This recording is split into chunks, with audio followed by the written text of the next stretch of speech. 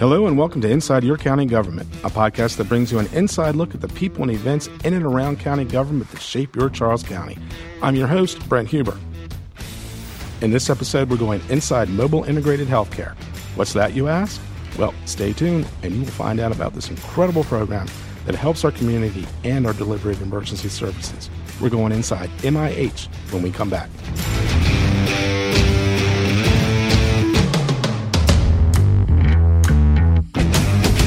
Joining me right now are Pam Gant and Jenny Hunt from Charles County Mobile Integrated Healthcare. Welcome. Hello. Hello. So, Jenny, what is Mobile Integrated Healthcare? Mobile Integrated Healthcare is a program that the county started last August of 2017, where it was a combined effort. It is a combined effort between Charles County Department of Health, Charles County Department of Emergency Services, and Charles Regional Medical Center. Our primary goal is to address the needs of the community in regards to their health. We want to target those individuals who frequent the emergency room and 911 system, increase the number of people who regularly see their primary care doctor, and any specialists that they may need to see, educate them on their health conditions, health needs, and kind of our hopes is that we're going to cut down on the frequency of unnecessary emergency room visits that could be managed outside of the emergency department, and also lower the 911 call frequencies for those that aren't having actual medical emergencies. Yeah, because that's kind of an important part of this is to lessen the burden on our street providers as well as lessen the burden on the hospitals. Correct. So how does MIH do that with respect to emergency services? When Pam and I go out to these clients' homes, we focus a lot on education. A lot of our visits are education-driven. Like, we want to make sure that they know exactly what their healthcare needs are, what their health conditions are, the severity of those, how to manage them, try and find any barriers that may be present that is causing them the frequent use of 911 in the emergency room, see what any barriers that may be present as to why they're not going to outside resources to help manage their health care. So do you find that it's more education than anything else? Absolutely. A lot of what we do is education. I can also say that this program is more of along the lines of being advocates for these individuals, because oftentimes they aren't aware of the importance of their medical conditions or the severity of their medical conditions, don't have the time or really the understanding to be able to advocate for themselves. So that's what Pam and I spend a lot of time doing as well. And your function in this is you're part of the Charles County Health Department, right? Correct. So how does that integrate with MIH? So the Charles County Health Department is a place that they have multiple different resources within the health department, a lot of which are either free of charge or they're available to those with Medicaid. It's just a very accessible organization for a lot of our community that oftentimes gets overlooked or overseen. We refer a lot of our clients to the health department, to the various programs, divisions that we feel like they would benefit from according to their individual needs. Okay. Now, this is a collaboration between the Charles County Health Department and the Department of Emergency Services, and we're going to talk about that in a little bit.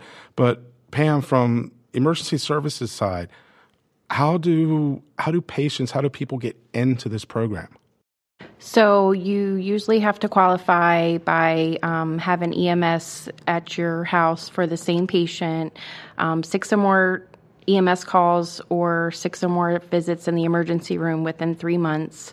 The providers then recognize that there could be lack of education, medication errors, or just different things that could be obviously taught to the patient, or could be something simple if they need a new doctor or transportation, if we could help out with that part. So the providers notice that, and they have a place in eMeds where they do their patient care report, and they can check the box, get a phone number for us to contact the patient, and I get a run of that every morning, and then I reach out to the patient. And it's a voluntary program, so if the patient accepts it, they're in our program. We make an appointment to go visit them at their house.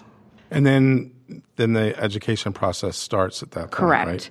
And we try to educate what's an emergency, what isn't an emergency, and unfortunately there is a lot of sick patients that we do see, so sometimes they end up having to call 911, but other times they call us, and if we can help them navigate through that so-called emergency, because in their eyes it is an emergency, but maybe in our eyes it's not, or whether to calm them down or make a call to their doctor for them, we try to do that. Now, I've heard some stories about some MIH clients. Yes. and one of the things that strikes me is that there seem to be a large percentage of them that they didn't know where to go. They didn't know where to go or who to talk to. Some of them just need reassurance that everything's going to be okay, or a phone call a day, to tell me what their blood pressure is or what their blood sugar is, and is that okay, or, things like that. So once they're in the program, you're constantly following up with them? Yes, until they're either successfully or unsuccessfully discharged, and we don't have a timeline. We try to, encourage them and give them all the resources we can. We still have some clients that's been enrolled since day one that if they need something, they'll contact us. Or we have other clients where it's a daily phone call, did you take your medicine? Or they call because they can't get their medicine because there's an issue with the pharmacy or doctor or refill, or it can go from A to Z. It doesn't matter. Whatever their needs are, we try to And you help assist them. You help them negotiate through that too. Correct. Yeah, if they have problems with the pharmacy, if they have problems scheduling a doctor's appointment, you're right there to help them get that done. And we try to encourage them to do it on their own, but sometimes it doesn't get that far. We have to intervene, but we try. So how many are currently in the program? Right now we have about 20. About 20 active patients that we're currently seeing. Has this program impacted emergency services delivery? I mean, has it made things easier on the street? Yes. Is that a question? And Amber knows the numbers as far as decrease of 911 calls for the first period and second period. So she could give you those numbers. Right, but they definitely have decreased. All right. And we're going to be talking to Amber after a quick break. So we're going to go ahead and take that break, and we're going to come back and we're going to talk to Amber about all the details in this program and about some very special recognition that this program's gotten.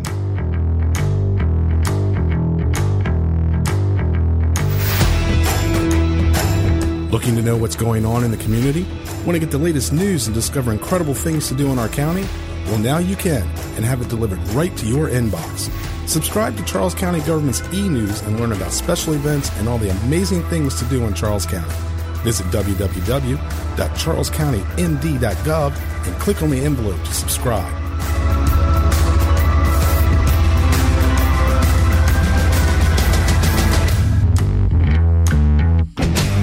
All right, welcome back. And joining us right now is Amber Starn from the Charles County Department of Health, and she's here to talk to us about the MIH program, about some details of it, and about some very special recognition it's gotten. Welcome, Amber.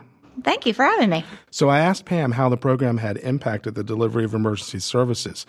You've got some numbers on that, don't you? I sure do. So in the first 6 months that we were implementing this program, there was a 48% reduction in the number of 911 calls among the people who participated in the program. And then in the last 6 months, we actually just looked at it, and there was a 39% reduction in 911 calls among those individuals. So they're not frequently calling 911. They're not frequently calling 911. That's showing some indication that this program's actually working. And there's even big decreases in their hospital utilization as well. So in the last 6 months, they had a 61% decrease in the number of emergency department visits, and a 76% reduction in their hospital admissions as well. And nobody had a 30-day readmission at the hospital. Oh, wow. So that really comes down, I mean, that shows that something's working, that the education is working, and the program's actually working. So not only are we getting people into the right forms of care, but we're also saving money for the county as well as the hospital. Okay. So from the health department's point of view, and Pam, I might bounce this one back over to you too, Why is a program like this so important to the county? Well, for the health department standpoint, that's just what we do. Our job is to improve the health of the county, and that's what we're good at, is that community health. And so I think it was just a really good pair to work with emergency services. We know that they're the people that they trust in their home because we saw that they called often to 911. So we knew that paramedic was the person that they trusted in their home. And then to pair them with these community and public health nurses in a program that's been established for years that we know works as well was just a really great joining for us. And we've shown that how effective it can be together. Kind of now they call it the community paramedicine, which is another term that you hear instead of EMA, mobile integrated healthcare. That's an interesting term. What do you think about that one, Pam? Well, I don't consider my job as a community paramedic because they can obviously do a lot more than I can do. But I've been doing this for a long time, so I do have a lot of medical knowledge that Jenny and I bounce ideas off. So in worst case scenario, we contact their doctor. So I'm going to ask you, how important from emergency services is this to the community? This is very important because, like she said, they trust us. And a lot of clients, I've been doing this for a while, I know them or they know me, or I've had interaction with them before in the past. So yes, I understand that completely. Having been on the street myself, you do see some of them quite often. Yes, the frequent utilizers. Yes, frequent utilizers. Awesome term there. So now, Amber, I'm going to toss this back to you because we kind of touched on it in the beginning, but how did this all start? So it was probably about 4 or 5 years ago. Chief of EMS, John Filer, came to me with a pamphlet from the Mobile Integrated Health Program in Queen Anne's County. It had just started. It was brand new. And he said, we need to do this. Okay.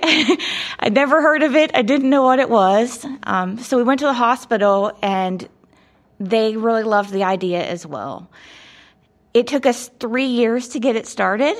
It takes a long time by the time that you work with 3 different organizations that are trying to implement the same program together, and then trying to find funding for it, and then making sure every little piece is in order, different organizations hiring. But it took us about 3 years to do it, and once we finally secured funding, we said, just wait, we promise once we get this started, it's going to work, and it's going to work really well. And it has. So we're glad we took the time. And that we've all worked together and had a piece into it, because each of us having that role and responsibility in an area that's our expertise, I think, is what has made it so successful. Yeah, you have stats to back it up that it's doing very well, and you also have a few awards. So let's get right into that, because this is pretty amazing. Yeah. So tell us how this program has done outside of Charles County. I'm very proud of this team. Over the past year, they've received 5 different awards. For their work. Now, this program, I don't mean to interrupt, but it's not quite a year old yet, right? It's about a year and a half old. Year and a half old, okay. Point. So it started in August of 2017, but they saw results immediately. So they've been nominated and accepted awards very quickly. The first one was the Governor's Customer Service Award. And then after that, they were the Charles County Government Employees of the Quarter, as well as the Maryland Emergency Services Award for Excellence. And then their latest ones have been the Health Quality Innovators Award at their forum on November 7th, and they received the award for team innovation and collaboration. That's a nationwide award, right? That one was a state-level award. Okay.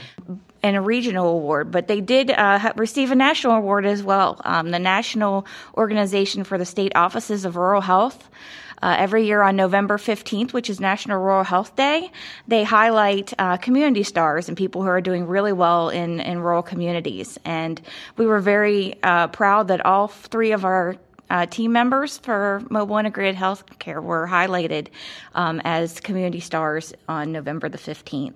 That's pretty awesome. Congratulations, guys. Yes. So if anybody is interested looking at those, there is a profile that's available on powerofrural.org. Not only are they featured on page 60, but they also made the cover. Oh, wow. Way to go.